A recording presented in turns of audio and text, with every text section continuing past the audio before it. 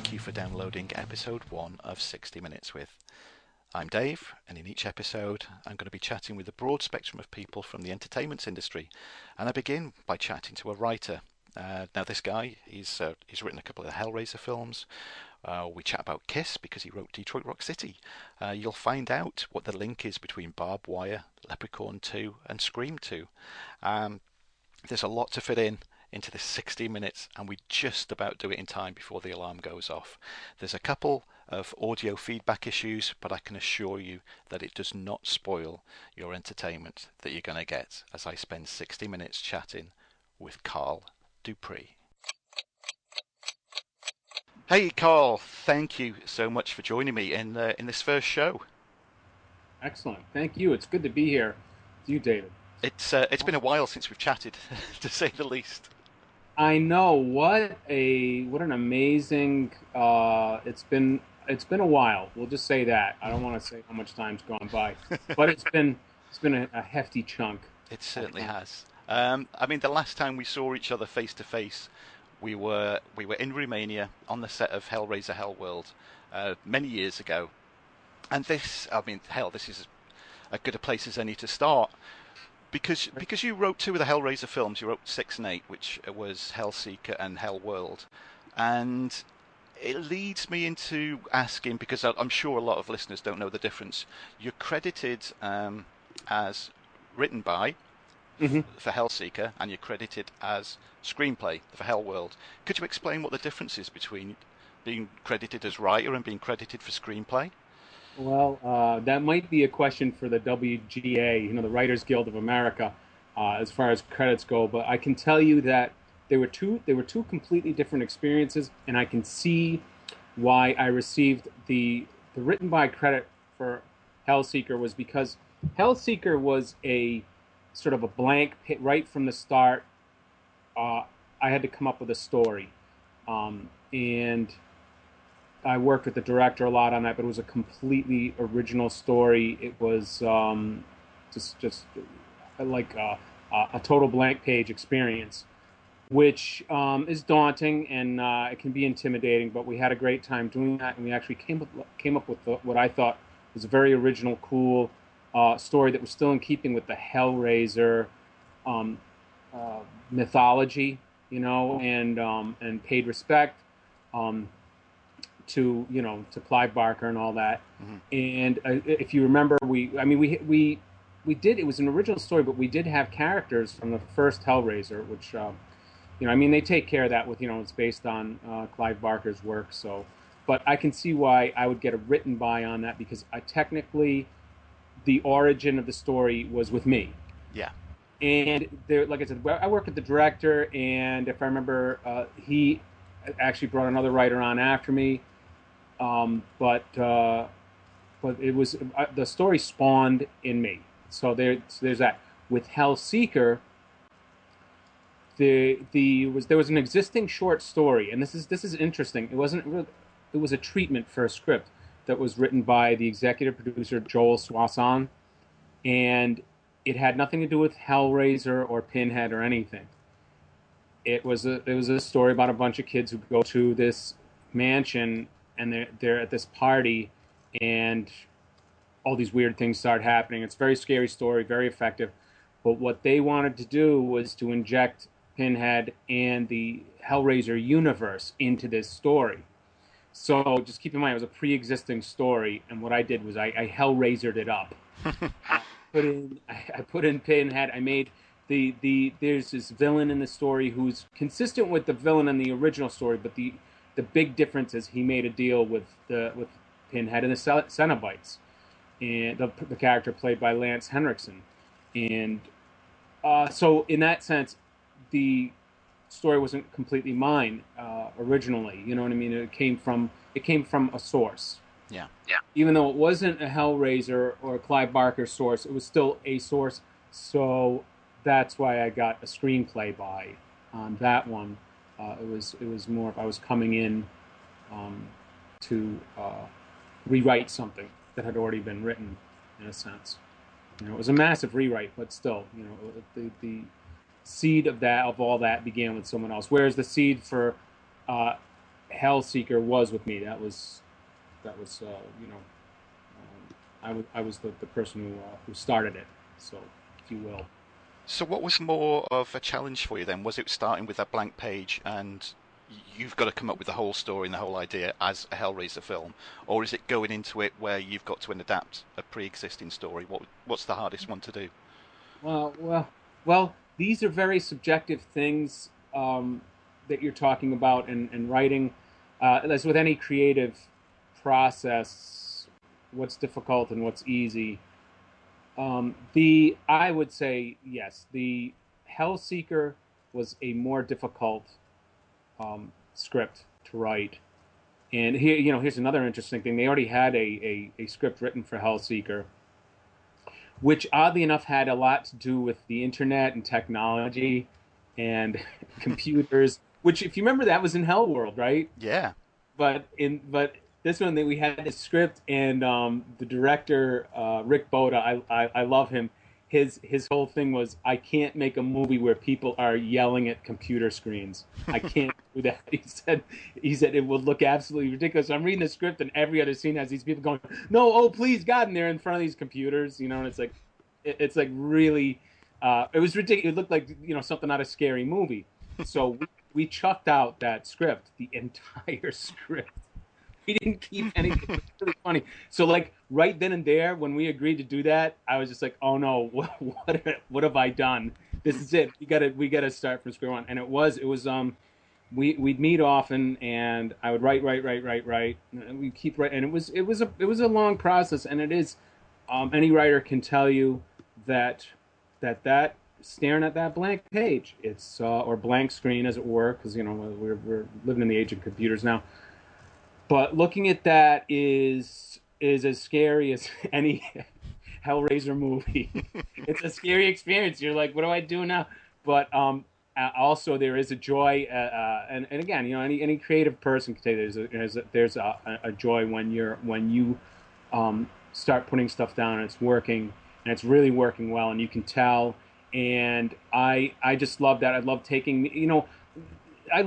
meetings with the Rick and the producers of Hellseeker, where we were going over parts of the script and like, oh my God, like if you can make someone gasp or jump when they're reading a script, that is it. It's like if you're writing comedy and you can make someone laugh when they're reading the script, what an achievement. And so that there was a much like bigger sort of creative payoff, I should say. Even though it was more difficult, it was a huge payoff for me when the script was finally finished. At least the draft that I worked on, which is very close to the finished product.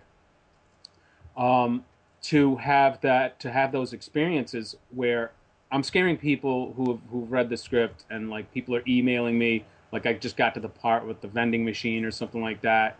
Like this guy was up all night because he read there's a part it actually made it into the movie where somebody's looking at a vending machine and they see something like in behind like the candy bars, and this hand comes out and presses against the glass very quickly, and it worked. When it was in the way it was laid out in the script, this guy said he couldn't get to sleep after he read that. The producers, Jesse Berdinka, and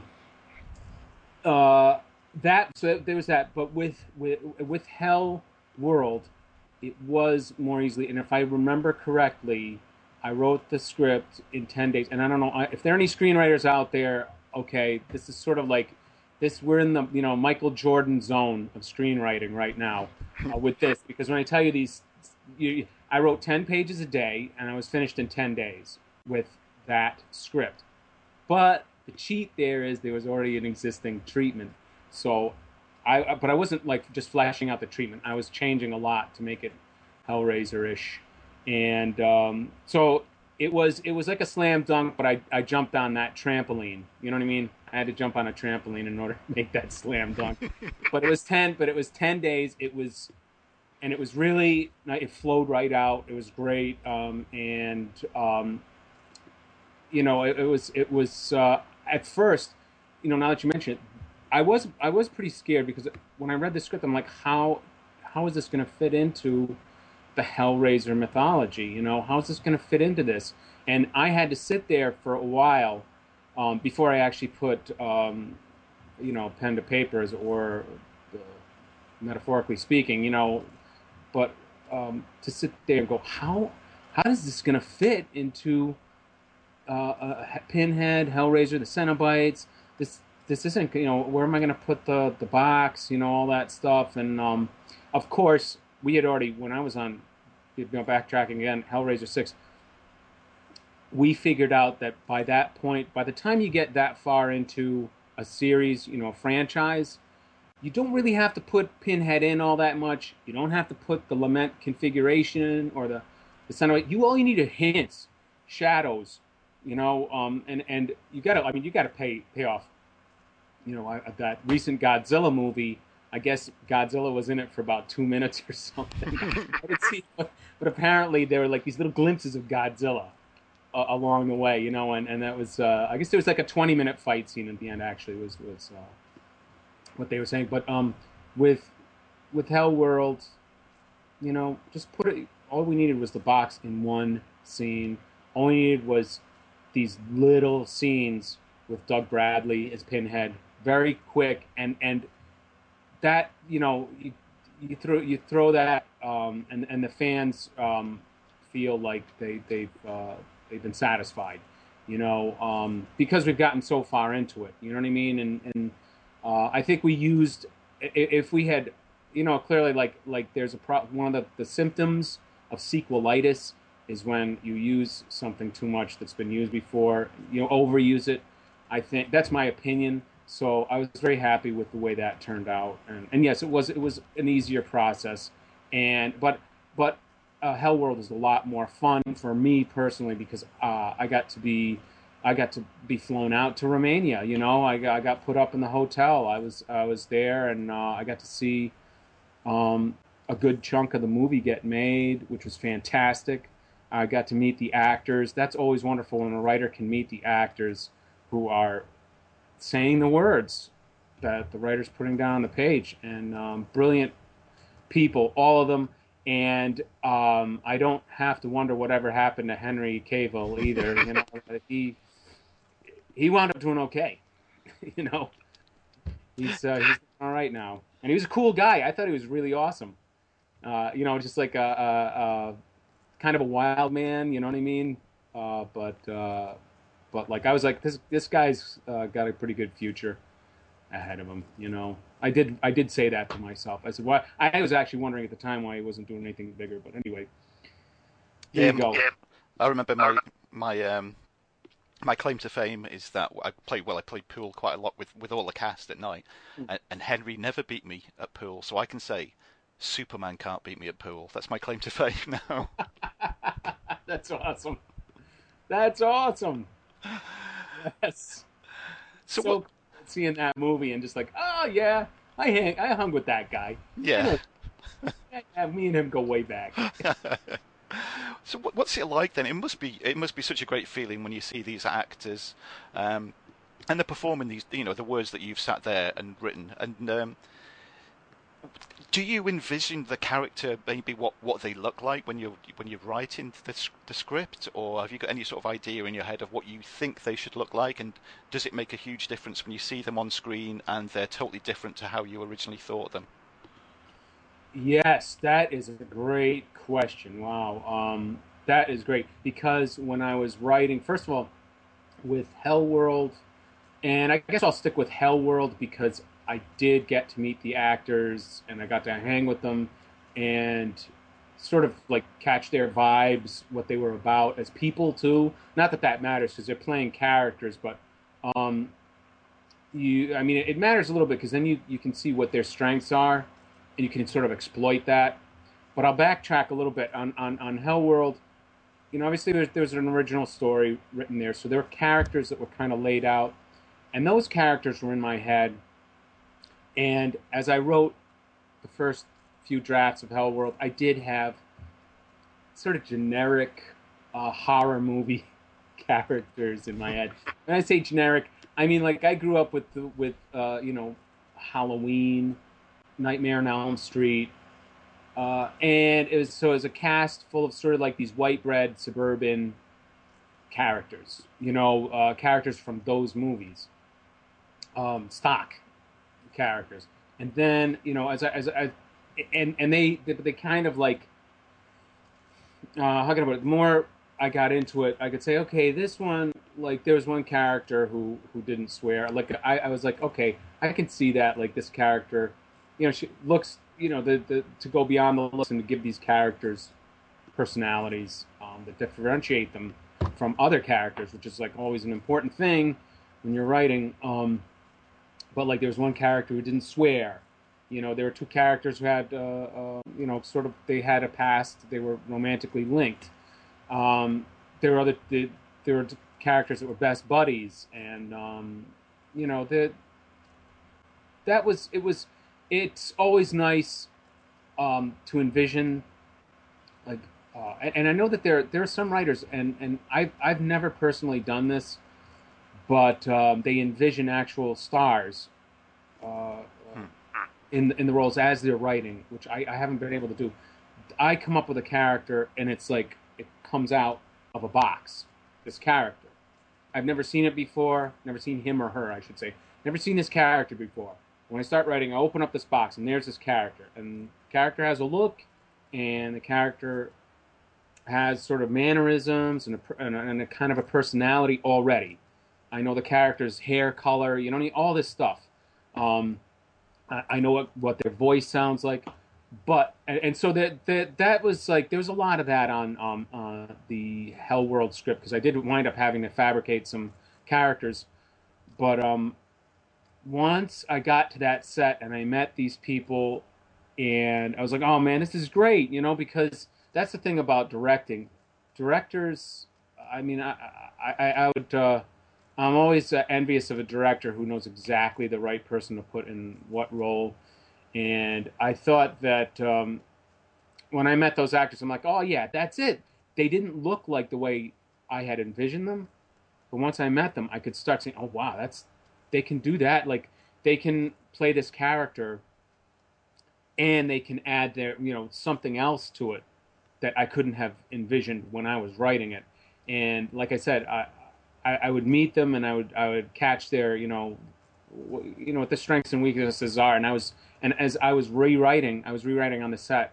I could say, oh yeah, well, so and so would say it like this, and like you figure out what they'd be able to, like, how they'd be able to deliver a line, or how to word a line that could best be delivered by them in their voice, as a person, and that was it was very also on Detroit Rock City. There was a similar thing there, but the script was already written. The script had already been written, and I wasn't playing with the script anymore. But on this one, it was very nice to be able to sort of meet them and hang with them and mingle with them. Anne, Catherine, Henry. They were. There was the guy who played Jake, who I remember he went on to what was it? Oh man, it was like Teen Titans, I think it was at the time. Okay.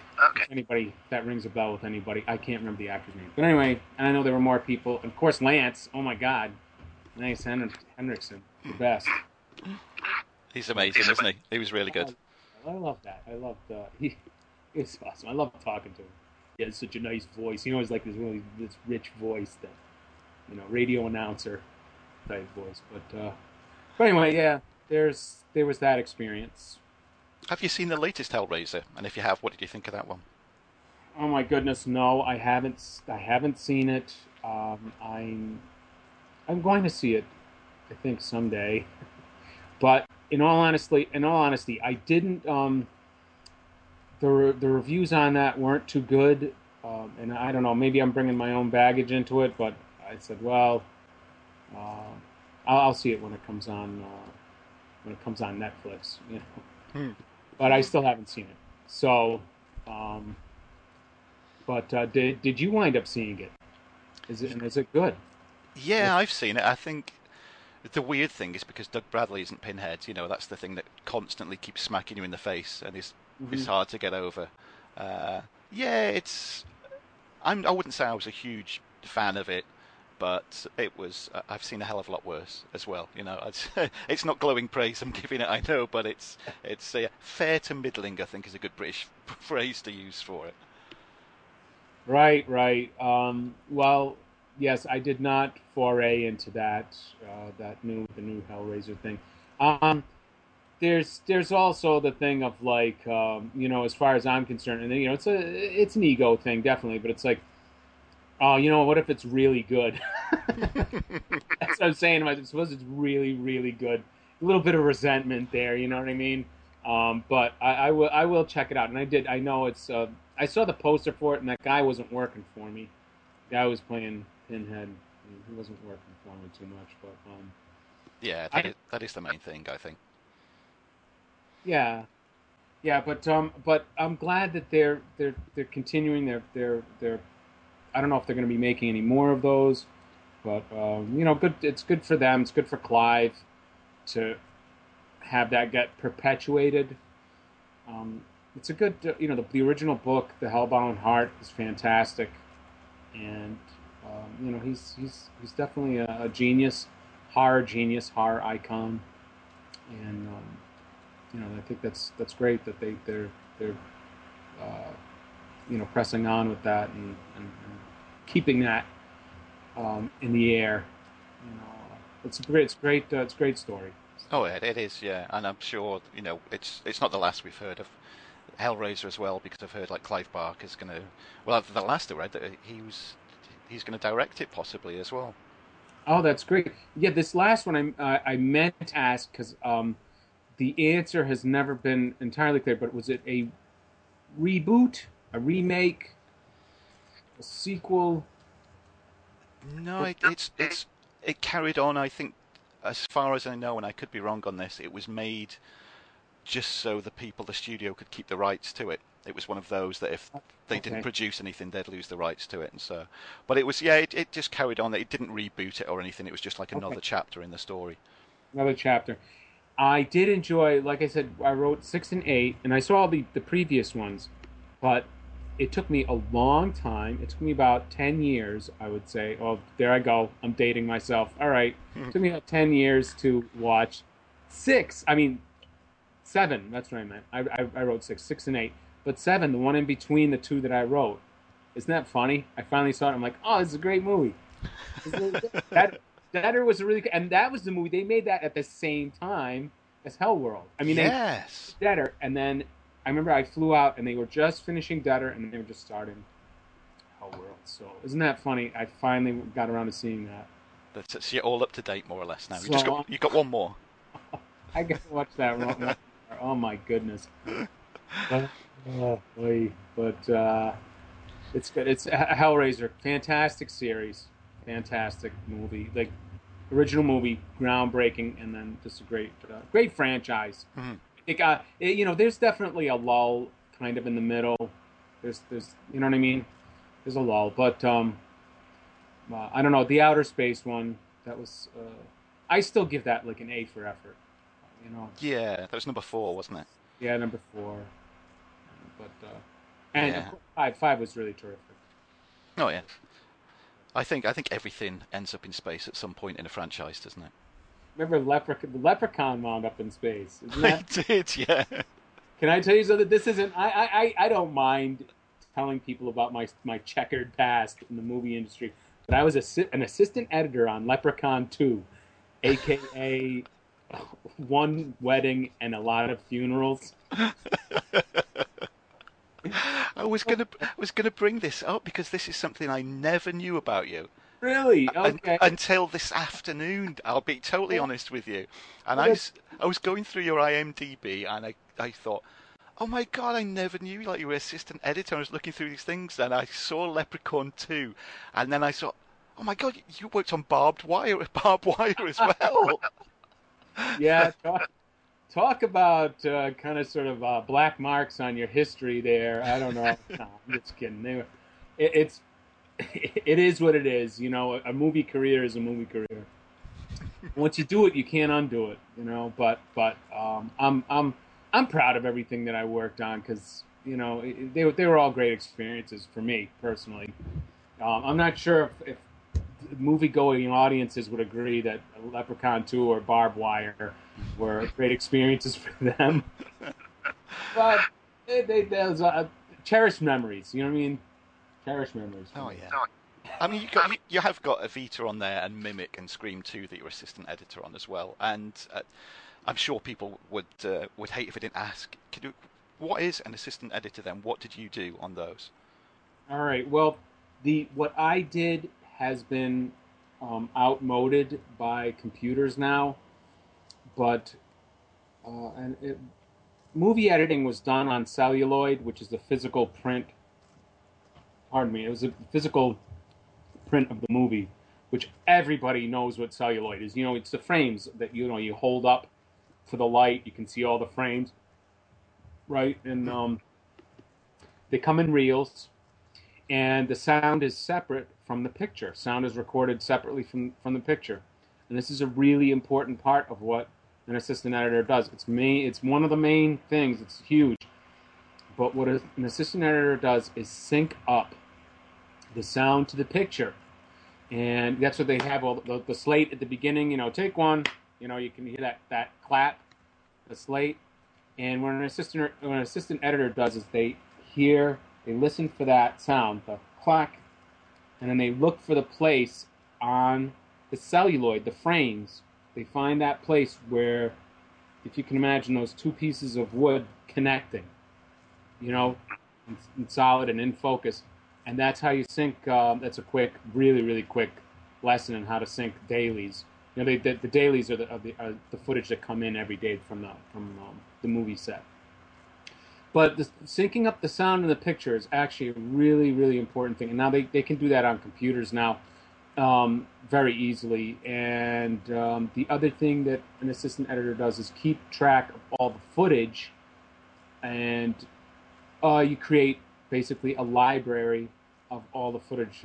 There's something like 100,000 feet of film that is shot. And there's something like 15,000 feet that winds up making a movie. So that's a ratio there. And I could be off. Maybe there's some assistant editors out there who can correct me on that one. But anyway, the ratio is it's much more than 10 to 1 now that I think of it. Maybe, it was for every foot of film that's shot, or for every say 30 feet of film that's shot, 1 foot is used. Do you know what I mean? So Yeah. So there's a huge library of that you've got to and you've got to describe every scene. They're all broken up into scenes.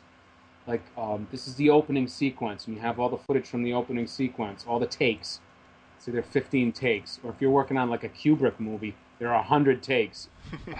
There are 100 takes of Jack Nicholson peeking through the wood and going, "Here's Johnny," and of course you have to keep track of all that. You have to keep and you have to keep track of which takes the director likes, which takes the editor likes. So it's clerical work is what it is. It's a big time clerical job. It's all been outmoded by computers, Avid, Pro Tools, Lightworks, if they still use that. But that was my job. Was the editor was like, okay, we got this scene where the Scream guy, where the Scream ghoul, he just stabbed Heather Graham, and he's standing there with the knife. I want to extend that shot so we can see him clean the knife off with his glove, right? Do you remember where that shot was? And I have to go, all right, I need to find the extension of that shot. And usually they can tell by they number the feet, and then you get they number each foot of film. But so the editor, there's kind of a shorthand there. He's like, can you get me the tail of scene 5, take 6, or something like that? You know what I mean? And that's I fetch that, And the whole thing of being an assistant editor is someday you get to move up and become an editor, a regular editor, But for now, you have to you have to worry about numbers and like footages and where everything is located in these boxes of celluloid and everything. It's a very sort of organizationally intensive job, and one that I had to kind of force myself to be good at. And there are a lot of editors out there right now going, "Oh, Carl wasn't that? Carl, were you kidding me? That guy was awful." No, I'm just kidding. But it was something that I had to work at to get good at because I'm not numerically oriented. I'm not sort of organizationally oriented. I'm more creative and but it was fun. It was fun working on all those movies.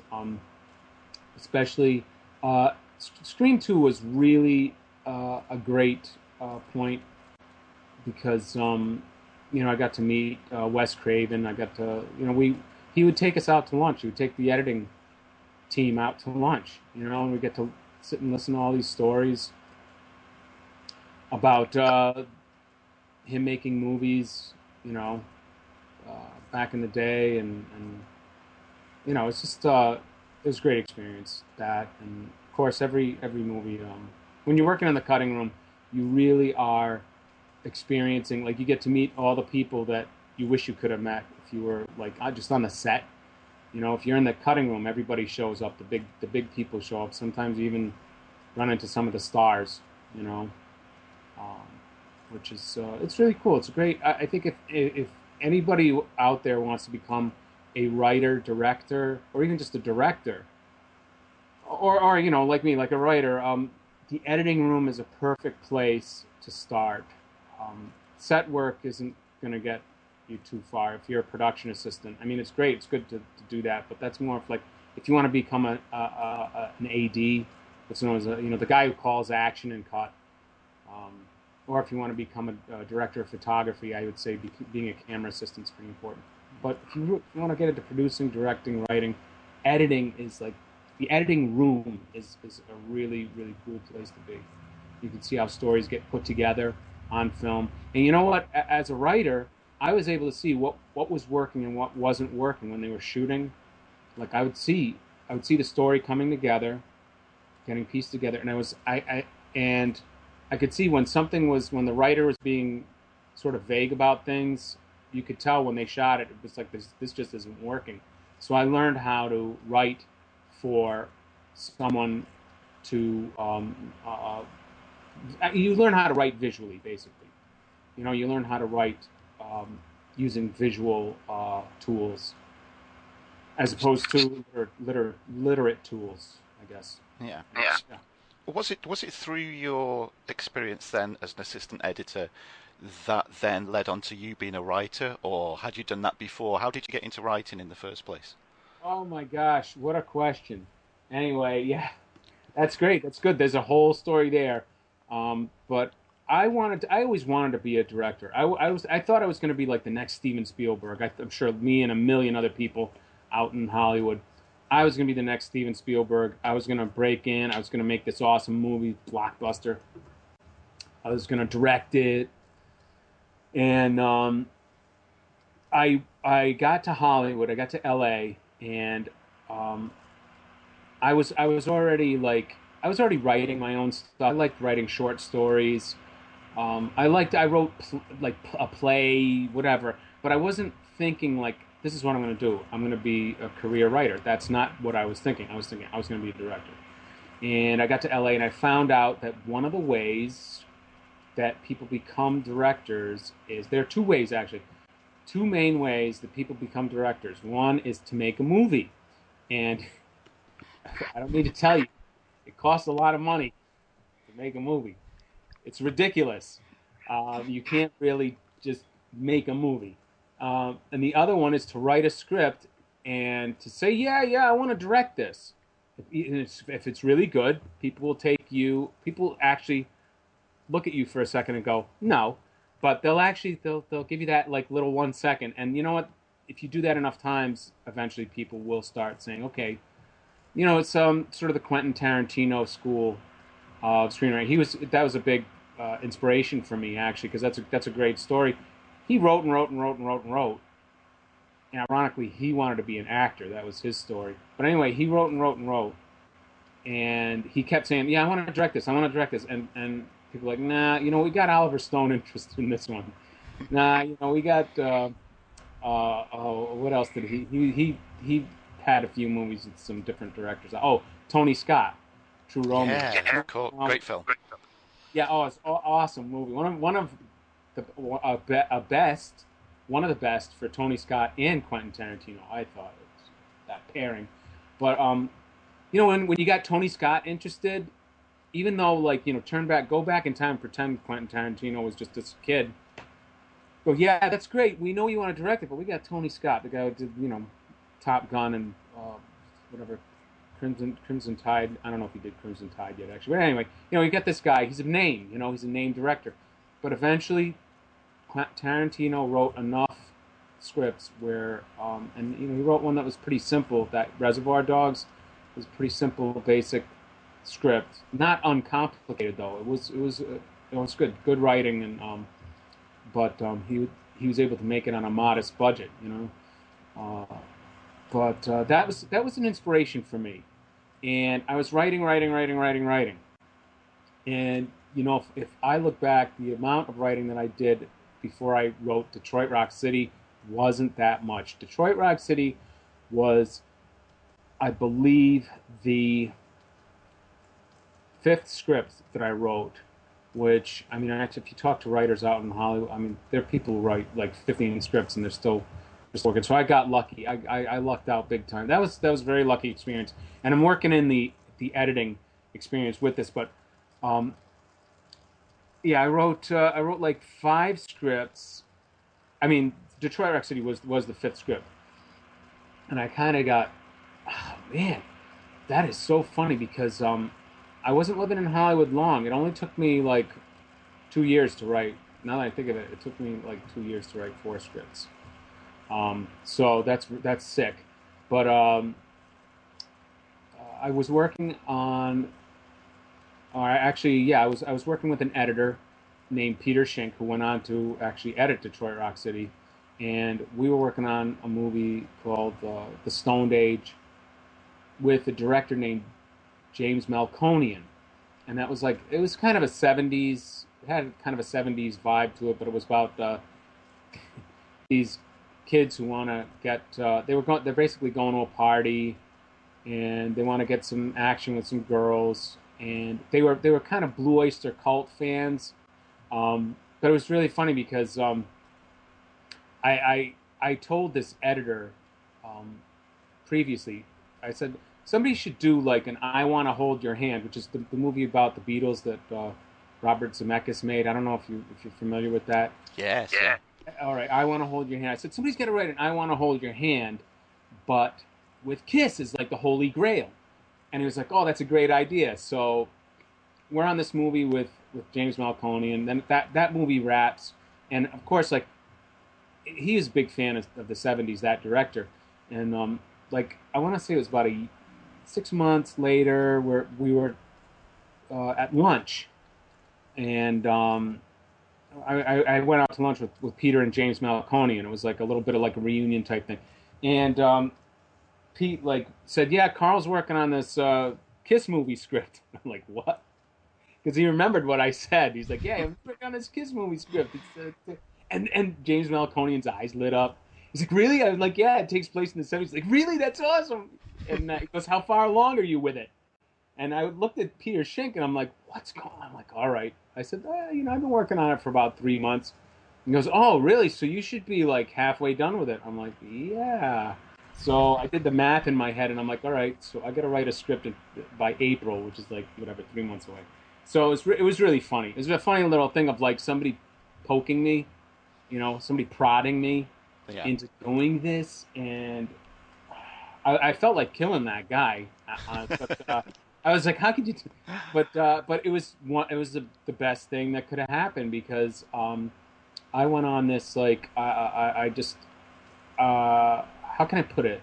It was definitely like I felt like boot camp. I was in boot camp. I put myself into boot camp, writing boot camp. I know I had written some scripts before, but I was like, I really want to make this like I said, okay, I Want to Hold Your Hand. First thing I did was I rented I Want to Hold Your Hand. Then after that, I read the script for I Want to Hold Your Hand, and then I read it again, and I read it again, and I'm like, how can I make this like I Want to Hold Your Hand? But I was like that Quentin Tarantino thing. I was really inspired by Pulp Fiction, and this is funny. The first draft of Detroit Rock City had each of their four main characters, their four kids.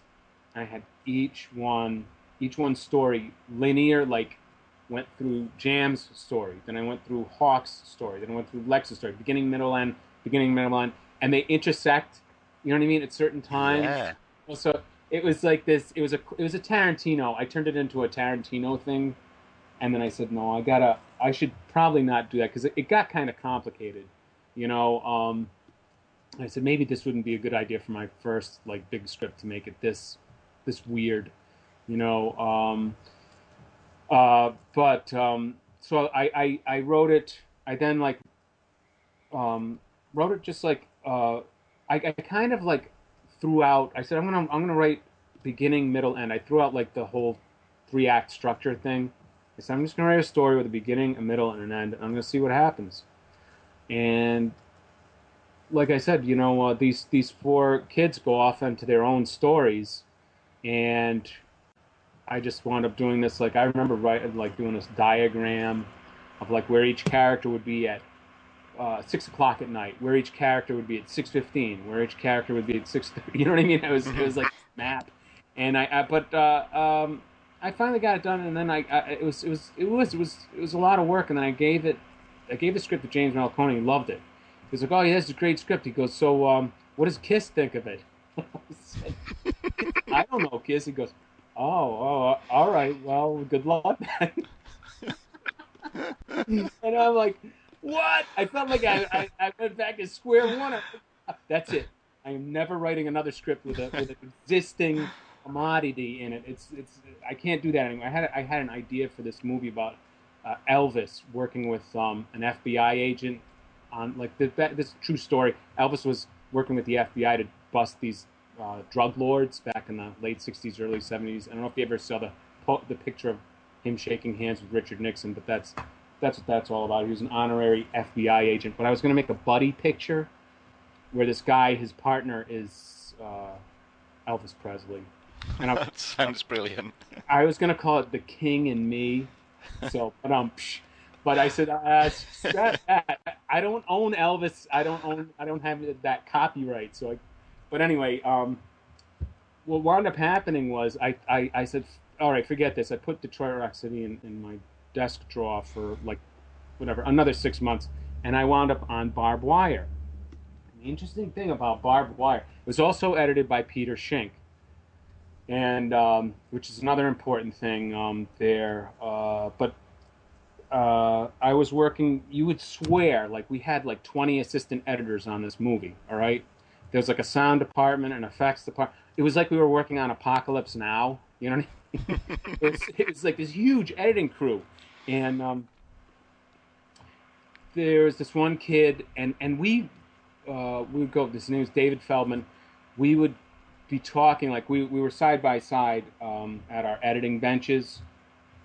That's what the editor's desk is called, a bench, and we were syncing up dailies. We were like syncing up the slate, and we're like, oh man, doesn't this? It sucks working on other people's movies. We want to work on our, doing that thing. Like, when are we going to work on our own movies? And this kid's like, I want to make a movie about this. I got this idea, blah, blah, blah. And he's telling me stuff. And he goes, you got anything in the works? And I said, oh, yeah, well, I wrote this movie about these kids going to see a Kiss concert in 1978.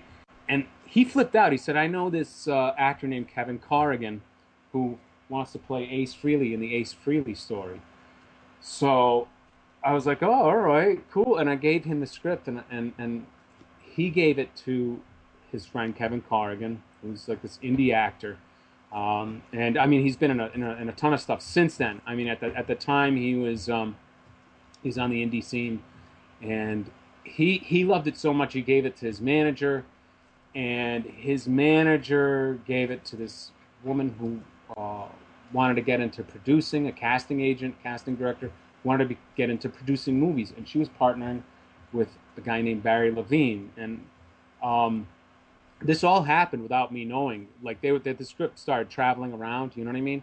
and it wound up on the desk of this casting director who was going to lunch with Barry Levine. And when she showed him the title of the script, Detroit Rock City, he goes, "Oh, is this about Kiss?" And she's like, "Yeah." He goes, "As I used to photograph Kiss back in the '70s, you know, they're getting back together again. They're going to put the makeup on." This was 1976. He was getting on a plane to go to London to shoot their reunion thing, the Psycho Circus deal. So just think about like how like the stars came into alignment on this. I gave David Feldman this this copy of Detroit Rock City, and then like I want to say about 2 weeks later, the phone rang, and it was Barry Levine, and he goes, "Yeah, Gene loves the script," and I was like, "Gene? What do you mean? Who's Gene?" I was so out of the loop of how this film. He goes, "Gene Simmons, you fucking moron." He goes like that. I'm like, "What? Gene Simmons?" And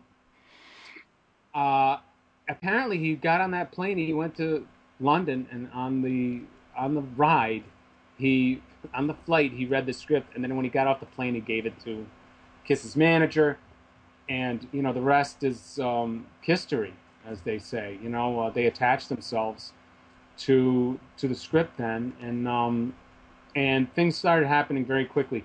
And it's the reason why like the whole Peter Schenck connection, that editor, he is Adam Rifkin's main editor. And Adam Rifkin, as you know, wound up directing Detroit Rock City. And so Adam was totally like in the loop. When I was writing Detroit Rock City, you know, he was like in the loop on all that. Like he followed my progress when I was going through the drafts and all that. And when you know, like once all that started happening, Adam's name came up as a potential director, and he goes, "Oh yeah, I know all about this script." It's like my editor. This is like an assistant editor friend of mine. He goes, "Yeah, I totally know about this," and it was pretty amazing. It was like just I don't know, kind of like everything fell into place on that. Now at the same time, once Detroit Rock City started happening, I still like that was all there was interest in the script, which as any screenwriter in Hollywood can tell you, that and 50 cents won't even like buy you a cup of coffee today. But there's interest in the script, that one. At the same time, I was going on to work with Patrick Lussier, the guy who cut Scream 2 and Mimic, and he's a big horror fan, as you probably know. And I wrote a horror script also. It was a script that I wrote right after Detroit Rock City, and it was called Roadkill at the time. But the title that I wound up giving it was Next Exit 100 Miles, and it was kind of a creature horror movie like Aliens, and Patrick Lussier read that script and he loved it, and he was poised to direct his first feature, which was The Prophecy 3 with Christopher Walken, and he brought my script, my horror script, to Dimension Films, and they loved it enough to give me a chance to work on the script with them. And so two things happened at once, and it was because I was working in the editing room both times. Peter Schenck was a huge connection. Patrick Lussier was the other huge connection, and of course David Feldman, who was another assistant editor. You know, so we got two editors and one assistant editor, really influencing my career quite a bit. So it's amazing though, isn't it? Like you said, the set of circumstances that happened for all of this to pan out is it's just incredible. oh yeah, yeah, yeah. It blew my mind. It really, really did. It was. I just I couldn't believe how quickly things happen. And you know what? The Detroit Rock City experience. I'm still like, that's a sole writing credit. And if you watch that movie, 99% of what is on the screen was what was in the script, what was on the page.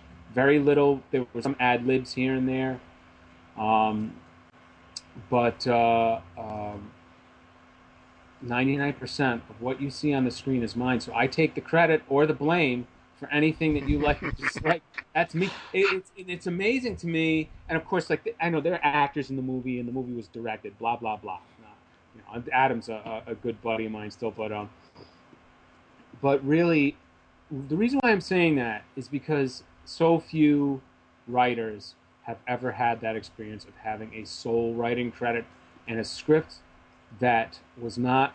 And the advantage was that New Line Cinema wanted to take advantage of the Kiss phenomenon at the time.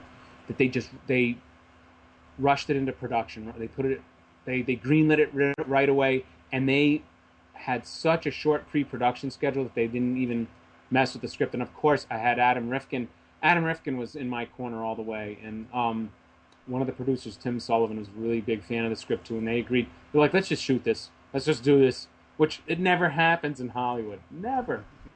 So I had a sort of golden ticket experience, and it's something that I'm eternally grateful for. And at the same time, The Prophecy 3, I mean, what writer doesn't want to have Christopher Walken deliver their dialogue?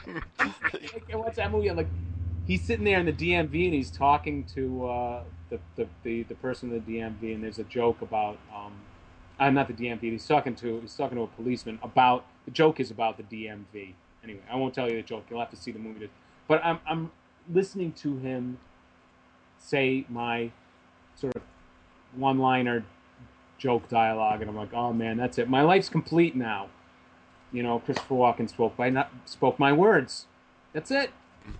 I'm done. That's so good.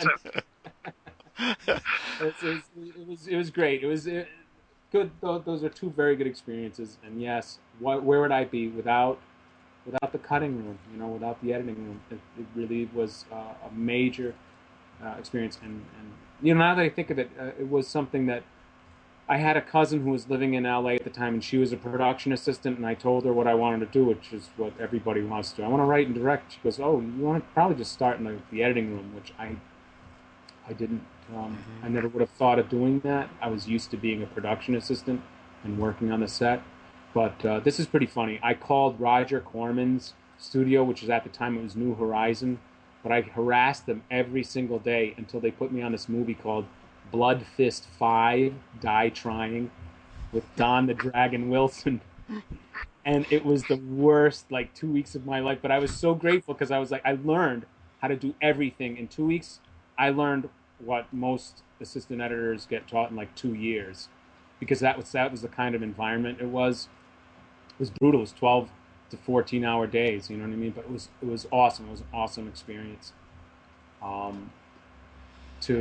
don't know. The whole thing was amazing. It is. It's so good. It's from just the start, from being an assistant editor, where the different paths that it took you. And one of the things I'm going to have to get used to with these is that it's 60 minutes. I'm just looking at the countdown timer. We're down to just under 8 minutes. And I still want to find out what you're up to now and what you get planned in the future. I can't get onto that yet because I'm such a huge Kiss fan, and I know Kiss fans are listening to this. I did watch Detroit Rock City again a couple of nights ago. Still holds up strong. Still love it. I mean, you don't have to be a Kiss fan. Anybody listening to this, you don't have to be a Kiss fan to watch it. It's still a really funny film. If you are a Kiss fan, though, there's so many little nuances you're going to get. It's like the girls' names with Beth and Christine. I love the bit where they're talking about the rumours about Gene's tongue and that how he's got a cow's tongue grafted and he'd had the little bit of the skin under his tongue cut. Because I remember as a 14-year-old kid hearing those exact same rumours. So that's always really good. I've got to ask you, Kiss fan to Kiss fan, there's two questions that always gets asked, so I'd be hung, drawn, and quartered if I didn't. All right, great. And they're quite old, boring questions, but what's your view on Tommy and Eric in Ace and Peter's makeup? And Gene and Paul have said for a while that there will be a Kiss 2.0 without them. What's your two views on those in a couple of minutes, if you can, Carl? All right. Well, I don't think I'll need a couple of minutes. I can say in a very short period of time that I was disappointed with all that.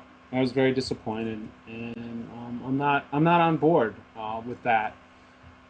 I grew up and maybe it's just because I'm so nostalgic and I'm so attached to the Kiss that I knew when I was a kid, and I did lose interest. I got to tell you, I lost interest once Ace and Peter were gone, and still like it was a different band to me basically, Hmm. and I still enjoyed their music to a certain degree, but the mystique was gone after that for me.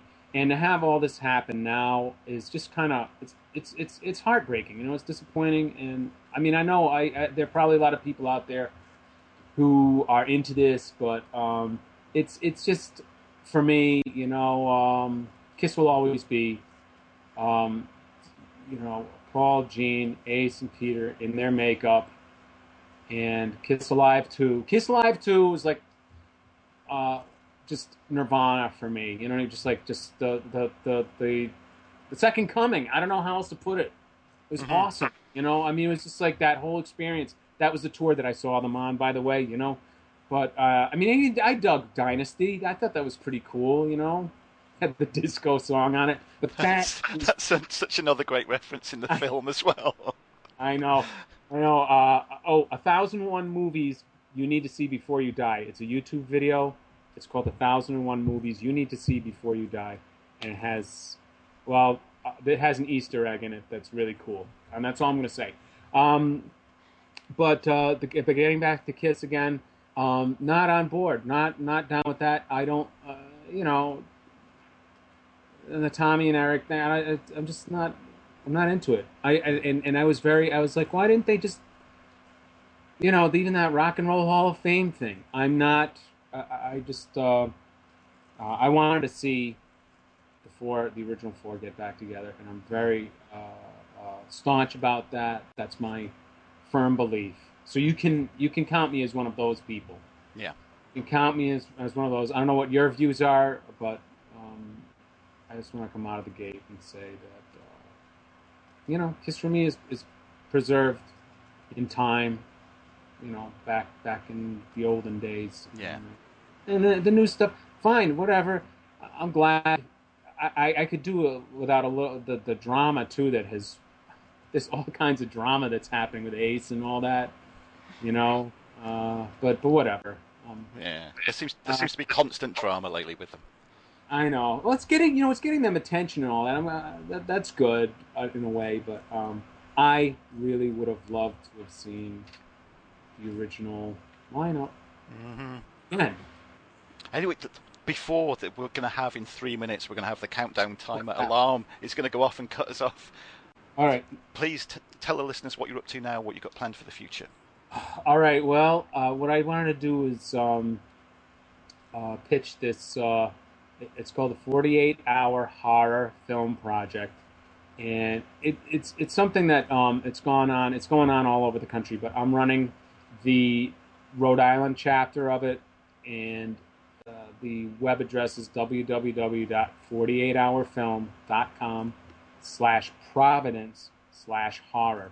And the 48-hour film project is what happens is a bunch of teams, filmmaking teams, get together, and they have one weekend, 48 hours, to make a horror movie, a short horror movie. And it's a competition. There are prizes and all that stuff. And we got some cool judges. Actually, Peter Schenck, the editor of Detroit Rock City, is one of the judges. And then there are a bunch of people who've worked on Carl Dupre movies, who are actually some of the other judges. There was a movie that I wrote, and it was filmed here in Rhode Island in 2010 called Incubus with Robert Englund, Freddy Krueger fame. And a lot of people worked on that, are judges in this also. And anyway, I'm really proud of it. And anyway, go register your team at that address, and I'll be seeing you on October 17th, which is the kickoff date. So there you go. There's the That's 48-hour film project. Yeah. that sounds really good. Again, I'll put the links up on the Cool. Facebook and Twitter too. and get the word out there. Yeah, that sounds really good. Now, I know that the alarm's going to go off any minute now. Oh, no. So before it does, I want to say, Carl, it's been so good chatting to you, and we need to chat again. We don't need to leave these sort of 12-year gaps before we talk to each I other, know. do we? I know there was so much that we didn't cover. I'm surprised. So much time went by. The just great talking to you, and yeah, it's let's definitely do this again. I would love to have like a part two at some Yeah, point. You know, definitely. get all the stuff I can talk about Detroit. We can do one on the Detroit Rock City script someday. I can fill you in all sorts of stories that some of them might be really surprising, others will not be surprising at all. You'll be like, yep, yep. You know, Right. You're on what's then. that? You're on. I'm already. I'll pencil you in. A part two coming in already. Nice. All right. Well, yeah, good talking to you too, David, and this I can't wait to hear the interview, and it's hard to believe that boy, yeah, Hell World was where it all began. That's pretty hilarious. It certainly is. Really. All right. Thanks, Carl. I'll talk to you soon. All right. Thank you, David. Have a good day. And so the countdown alarm has sounded, and that ended my 60 minutes with Carl Dupree. I'm sure that you've had a great time listening to it as much as I did having a chat with him. I'm really going to have to get used to this 60-minute time period that I've got with people. So much more to ask him, so much more to chat about, and I think we can definitely pencil him in for a Detroit Rock City special, an hour chatting about Detroit Rock City and Kiss. That ticks all the boxes for me. Hopefully, for a lot of you that listen to this as well. At the moment, I haven't got a website or email address. The best way that you can get in touch with me and follow everything that's happening and keep up to date with news on guests and links, like the 48-hour horror film uh, competition that Carl was talking about, is on Facebook and Twitter. So you need to go to facebook.com/60 minutes with, and that's with a 6 and a 0, not the written word. And also on Twitter, it's at 60 minutes with, and that's again with a 6 and a 0. Obviously, as these episodes go on, I'll keep you updated with all the news on the website and everything that's happening like that. iTunes reviews would be welcome if you could. They all help to raise the profile of the show, which is very important because it's the early days, and it also helps to get more guests as well. So that if you could spend a few minutes writing an iTunes review, that would be fantastic. Thank you very much. These shows are not scheduled weekly. I'm going to fit them in between episodes of course, when we do 80s Picture House. If you've not listened to that, go to 80spicturehouse.co.uk for all the podcasts that we do there with myself and Tom.